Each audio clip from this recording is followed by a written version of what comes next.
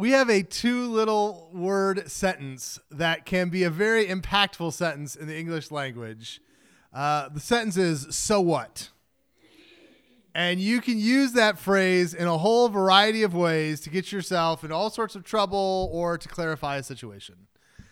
If mom says, I told you, young man, go upstairs and go clean your room, and the response is, well, so what? That's not going to go very well, right? That is going to destroy your day, your mom's day, everyone's day. This is going to be chaos in the house to utilize so what in this manner.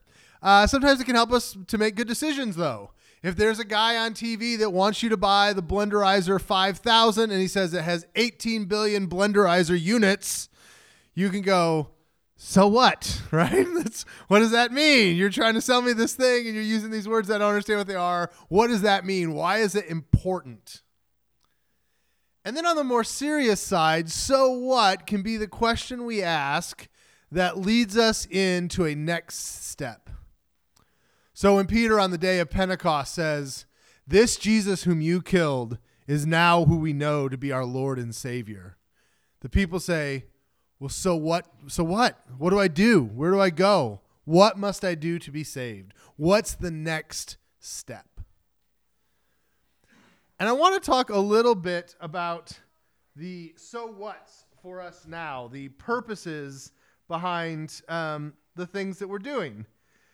A couple of weeks ago, we talked about the emotion of change and how it feels to make a big change. And then last week, we talked how churches and faith communities, the practicalities, the how you change. But my question today for you is the so what of why do you change? Like, why are we going about this? This whole process, I think, has been enjoyable, but we've done all these things. We did our mix and mingle. We've had dinners. We've had these Sundays together, all to explore this idea of bringing together these churches. And so now I want to ask what I think is a very valid and important question. Well, so what? Why? What's the point of it all? And to do so, we're going to spend a little bit of time in Ephesians because I want to get a good theological answer. I want to have an answer that is grounded in what God has done in the world and what God wants to do in our lives instead of a practical answer. Because we could make a very practical answer, right? So why are you guys going about this? And we could go, well, when you look at our attendance and you look at giving numbers and utility bills and blah, blah, blah, blah, blah, and we can answer the question that way. It's not a terrible way to answer questions, okay? I can promise you ministers spend a lot of time thinking about those sorts of questions. But I want something a little deeper, a little more grounded in God's work in the world. So what? Why would we engage in a process like this? And we want to root it in some passages in Ephesians that really are helpful because it's Paul's so what for everything we do in faith. Ephesians, in a way, is the least particular of Paul's letters because it kind of talks generically about what it means to live the Christian life. But as Bruce and I talked about things this week, there were some of these passages that came out that we thought were important. Now, Bruce and I talked about this. You're getting a sermon somewhat of Bruce's thoughts, then processed by Caleb. Bruce could offer probably another sermon on Ephesians that is more exactly what he was thinking. But I think that maybe, hopefully we're on the same wavelength here as we talk a little bit about the book of Ephesians. I want to do two passages. I usually don't do as much scripture as we're going to do today. I like to have a little more time to go a little deeper into the scripture than we're going to have today. But that's okay. This is about kind of the big picture of what Ephesians is teaching us. Here's Ephesians 2, verse 11. Therefore, remember that formerly you who are Gentiles by birth and called uncircumcised by those who call themselves the circumcision, which is done in the body by human hands, remember that at that time you were separate from Christ, excluded from citizenship in Israel and foreigners to the covenants of the promise, without hope and without God in the world. But now, in Christ Jesus, you who were once far away have been brought near by the blood of Christ. For he himself is our peace, who who has made the two groups one and has destroyed the barrier, the dividing wall of hostility, by setting aside in his flesh the law with its commands and regulations. His purpose was to create in himself one new humanity out of two, thus making peace, and in one body to reconcile both of them to God through the cross, by which he put to death their hostility. He came and preached peace to you who were far away, and peace to those who were near. For through him we both have access to the Father by one Spirit. Consequently, you're no longer foreigners and strangers, but fellow citizens with God's people, and also members of his household, built on the foundation of the apostles and prophets, with Christ Jesus himself as the chief cornerstone. In him, the whole building is joined together and rises to become a holy temple in the Lord. And in him, you two are being built together to become a dwelling in which God lives by his Spirit. All right. If you have questions about this passage as we go on, definitely use your little question cards that are in your pew. We can talk about them later. I don't have nearly enough time to dive into all of what Paul said there. But the big picture here is he talks about Jews and Gentiles, people who were born within an understanding of who God was and who followed the Hebrew scriptures, and those who were born in a Greco-Roman context and were most likely pagans and did not believe in one God. And Jesus, and what happens here is Paul talks about how Jesus brought those two people together. It's this amazing, fabulous thing. The language he uses is so big and overarching that God unites people, that he literally forms a new humanity. That is the two bonded together by Jesus.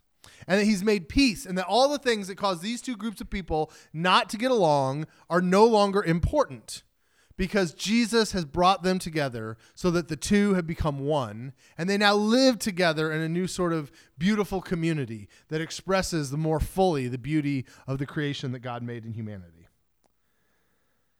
We sometimes ask, how are Christians going to get along with one another? How do we get along across different social or ethnic or cultural or economic barriers? And Paul's response to that is, how could you not get along if you're all in Christ Jesus? You have been defined by what Jesus has done in the world, and the ministry of Jesus Christ on the cross is not just a killing of sin and death, but it is also a killing of hostility between peoples. That the conflict between you and other people is now gone, and you are together. People who had no hope of joining Israel are now welcomed at the table of God, because Jesus has changed the way we operate. And the reality for us then is that the way that we live in unity with others is an important part of experiencing the ministry of Jesus Christ.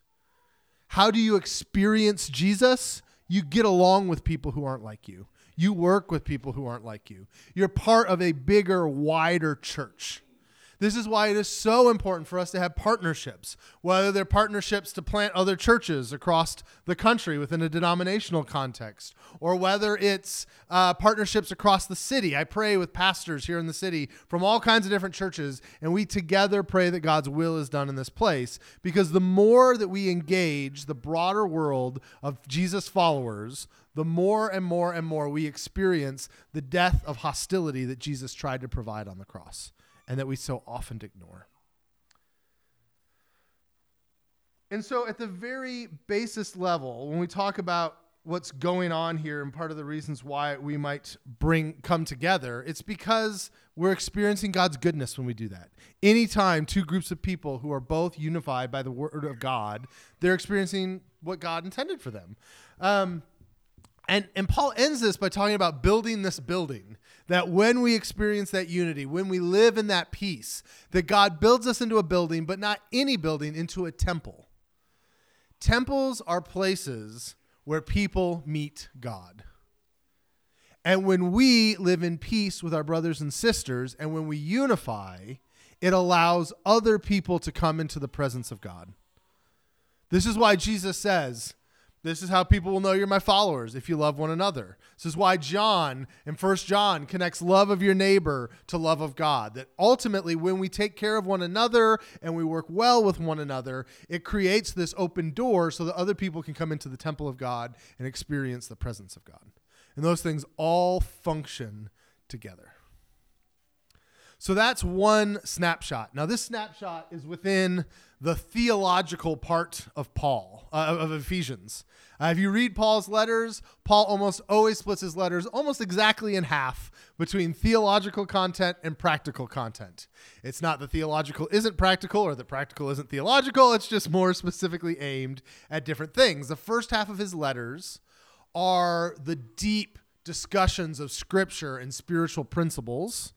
And the second half of the letter is, now when you go to work tomorrow, this is how you live that out. And so I want to read a passage I think similar to this passage we just read, but it's in the practical half, where Paul then applies how this unity and the way the unity builds a temple looks in everyday life. Chapter 4, verse 1. As a prisoner for the Lord, then, I urge you to live a life worthy of the calling you've received. Be completely humble and gentle. Be patient, bearing with one another in love. Make every effort to keep the unity of the Spirit through the bond of peace.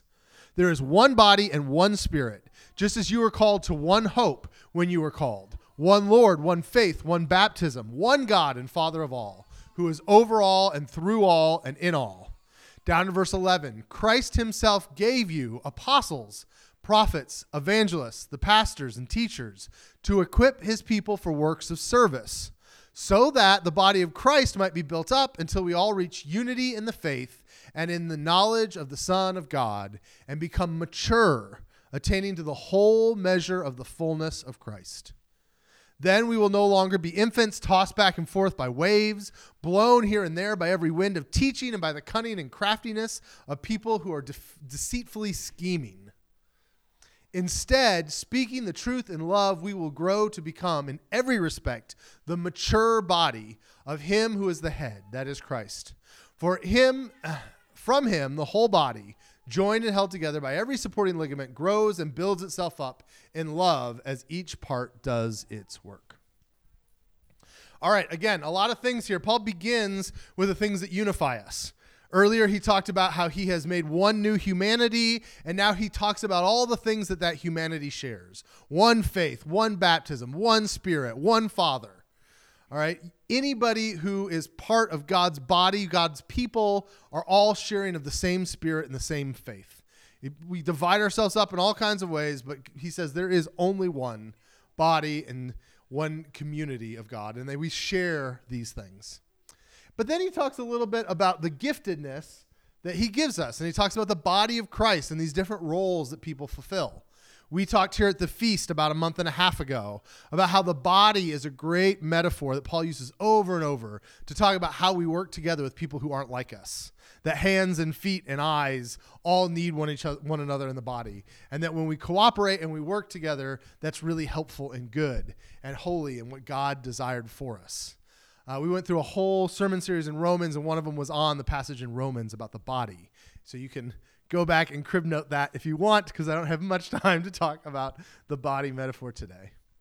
But what I want to get to here is the so what. And this is what I love.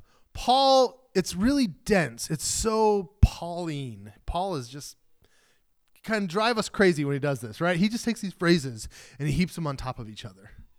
But after he talks about the gifts we get, he says the reason that all of this happens is so that we're properly equipped for good works, right? When we work together, when we live within that unity, when we accept that we're all one body and we all have different roles that we can work together, then what happens is we're better at service. We're better at caring for the people around us and being part of the communities we live in.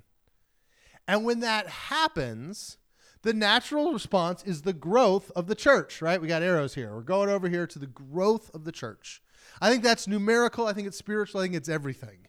When you're doing a good job of serving the people around you, more of those people want to go to your church. And as you do it as a body, you become better and better Christians. You become more knowledgeable of who God is and what God desires for your life. And so you start to grow. And that leads even more unity, even more bringing people together, and even more fullness of knowledge. And Paul says all of that leads to maturity, growing up from a child in the faith to an adult in the faith.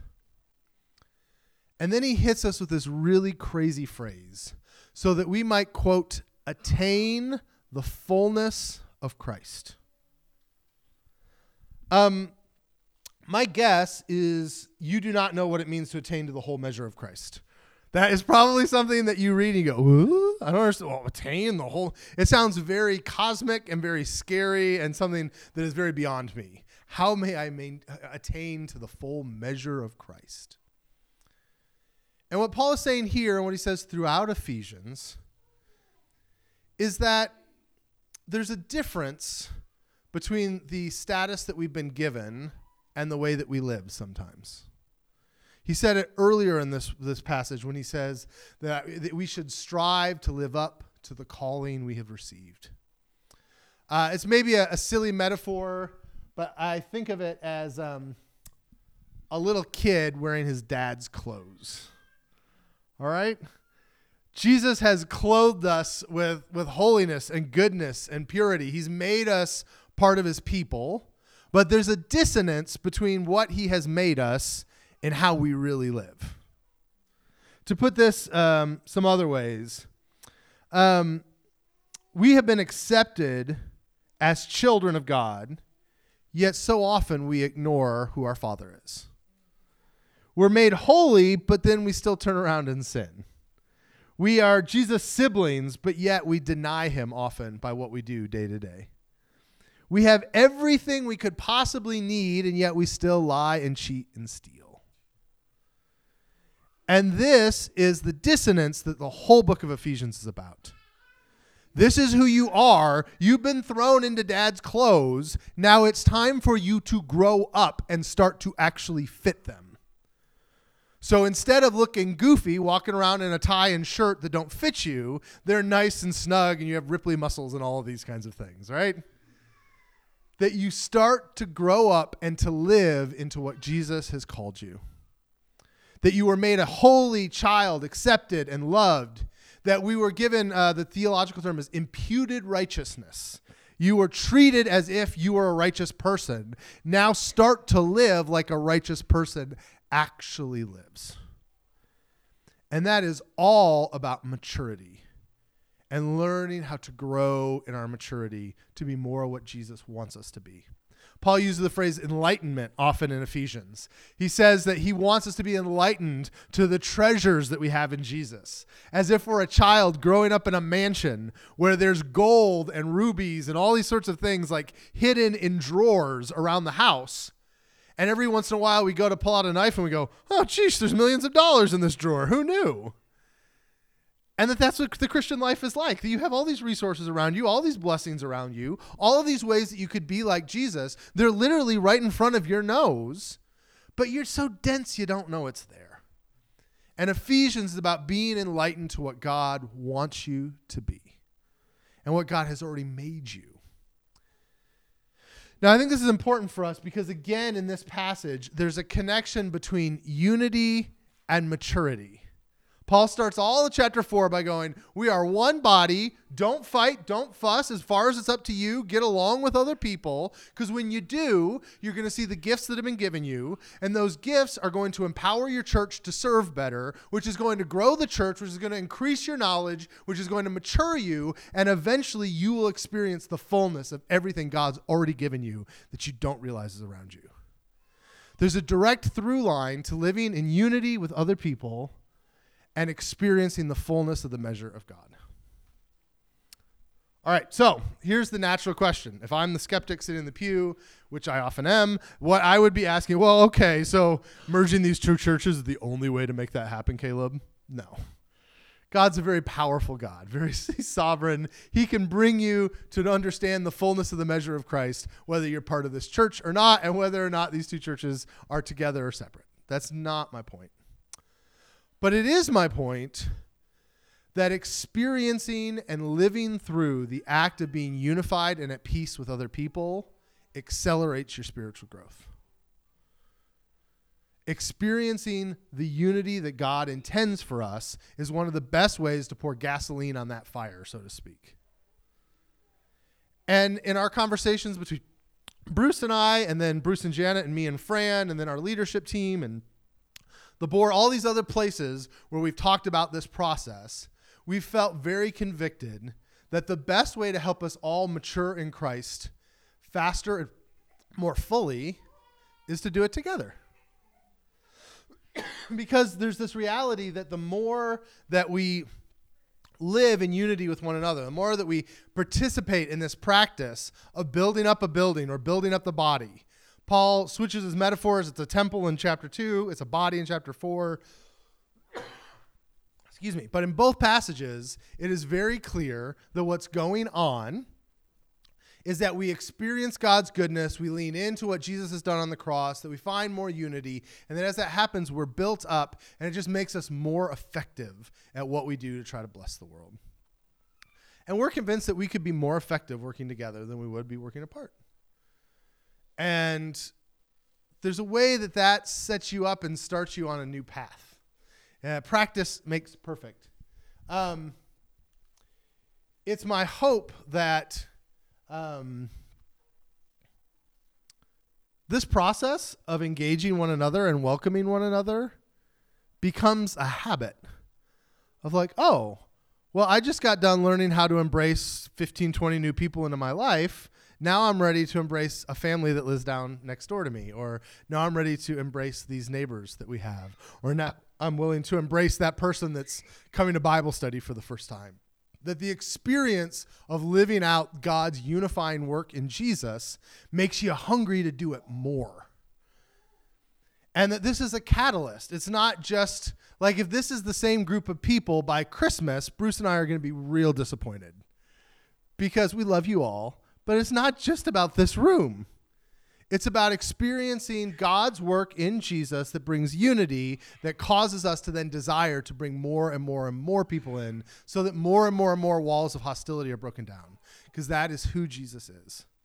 And that when we live in that, we see the power of Jesus work in us. And the more that we do it, we just grow up.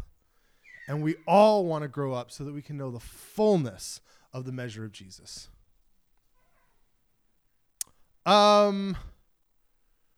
All right, I'm going to make an executive decision. I may regret this. Let's just do Q&A just with raising hands today. I know we're changing it up all the time. I'm trying different things.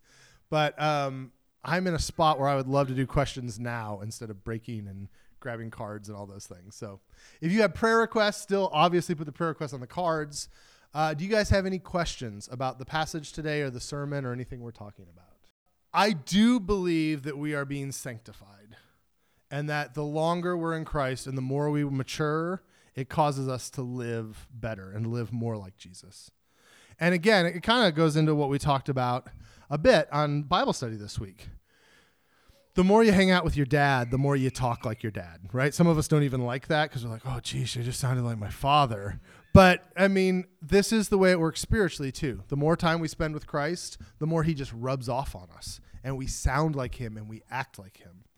Now, I don't want to get into a judgmental place that's like, oh, that person's 85 years old and they're still a real big jerk. They must not know Jesus. That's not how far I want to go. But I do think that there's a legitimate question. When you know someone who's been a Christian for decades and they're still a mean, angry old cuss, what happened? You know, like what's going on? How is it possible that you lived with a great Lord this long and you're still in the same muck that you've always been in? So, I mean, I think that's a legitimate question. It's particularly, you know, when we point that at other people, it looks a little nasty, but that's particularly one that we point inside. Caleb, why 20 years into a relationship with Jesus are you still the same guy on this issue? Like, how has he not changed you at this point? And then that's where I see the places where I'm holding on real tight to things I shouldn't hold on to. Yeah. Let me go ahead and answer that real quick. So what about, I mean, do we ever arrive? Do we ever truly attain the full measure of Christ? First of all, Paul would be ecstatic if that was the problem, okay? He is writing to the Ephesian church because they're at about 2% of the fullness of the measure of Christ. And I think most of us would say in our spiritual lives, we have never got to a point where we go, wow, I am so much like Jesus. I don't know how I could be any more so. I mean, that's just not a problem many of us deal with, right? But that being said, I think we also and I'm going down a rabbit hole a little bit. Sometimes in Protestant Christianity, particularly if we're affected by Lutheran and Calvinistic theology, we tend to be too negative. Like Paul talks in Romans that no one is righteous. No one, all have fallen short of God. And that's true. But Luke also says that Elizabeth and Zechariah and some of these people in Luke 1 are righteous people. Now, does this mean that Luke disagrees with Paul? No, he doesn't mean that they're fully righteous, which is what Paul's talking about in Romans. But he means that there are people who, as they get older and as they grow, just generally become good people. They just become righteous people. They become people who more often than not do the right thing. And there is something to be desired and something to be honored about that. Like if you know someone who, on the whole, is a good, righteous person, honoring them and saying, I just really appreciate you. You're a great model for me. And there is nothing godly about bludgeoning ourselves with guilt about how not good we are. And there are some streams of Protestant theology that have taught us that that's somehow godly and good to just talk about how crummy you are. And I don't see that in Scripture. I see Paul saying that you've been called to be the fullness of Jesus. And go for that and strive for that. And that's not some crazy, he's not putting it out there as like this carrot that's so far away that we can never get it. So why do we even try? He's going, no, grow up, mature, get to later. In other places, he talks about eat meat, not milk. Like maturing and growing is something you can do. And you can take pride in that in the appropriate way that, I'm so thankful that God's worked in me this way. Does that help? Does it make sense? Yeah. So I think that we can put those together really well. So the question for the recording is, how do we deal with these cycles of faith where we kind of get built up by a good spiritual experience and feel like we're maturing, and then we take a few steps back as regular life hits? So I think it is connected to unity and community. The more that you are with other people who share your faith, the more that you're engaged in your Christian community, the more that you're hearing the truth instead of hearing the lies. Because in your society, you're hearing lies all day long about who you are. And so engaging in church and being more unified and being more together and being more frequently together with fellow Christians is a major way to smooth and even some of those things out. But another big part of this is just practicing being in the presence of God. This is why ministers are always banging on about you need to have a prayer life, you need to read scripture, you need to have a devotional life. And sometimes it can feel like another checklist. But there truly is this reality that when you're in the presence of God and you're experiencing his acceptance of you and that calling, it's easier to live into the calling. Whereas if you're living in a place kind of by yourself and you're not experiencing God's presence, it's easy to doubt yourself and to have that fear. The Bible talks about perfect love driving out fear. And I take that to mean when I am in the presence of God, my fear and my doubts go away because they can't exist where he's at. And so often when I'm at my lowest, it's because I have not spent time to try to enter his presence and to hear his word in my life. And so that's why we push devotional habits, is so that we can always hear God's voice close.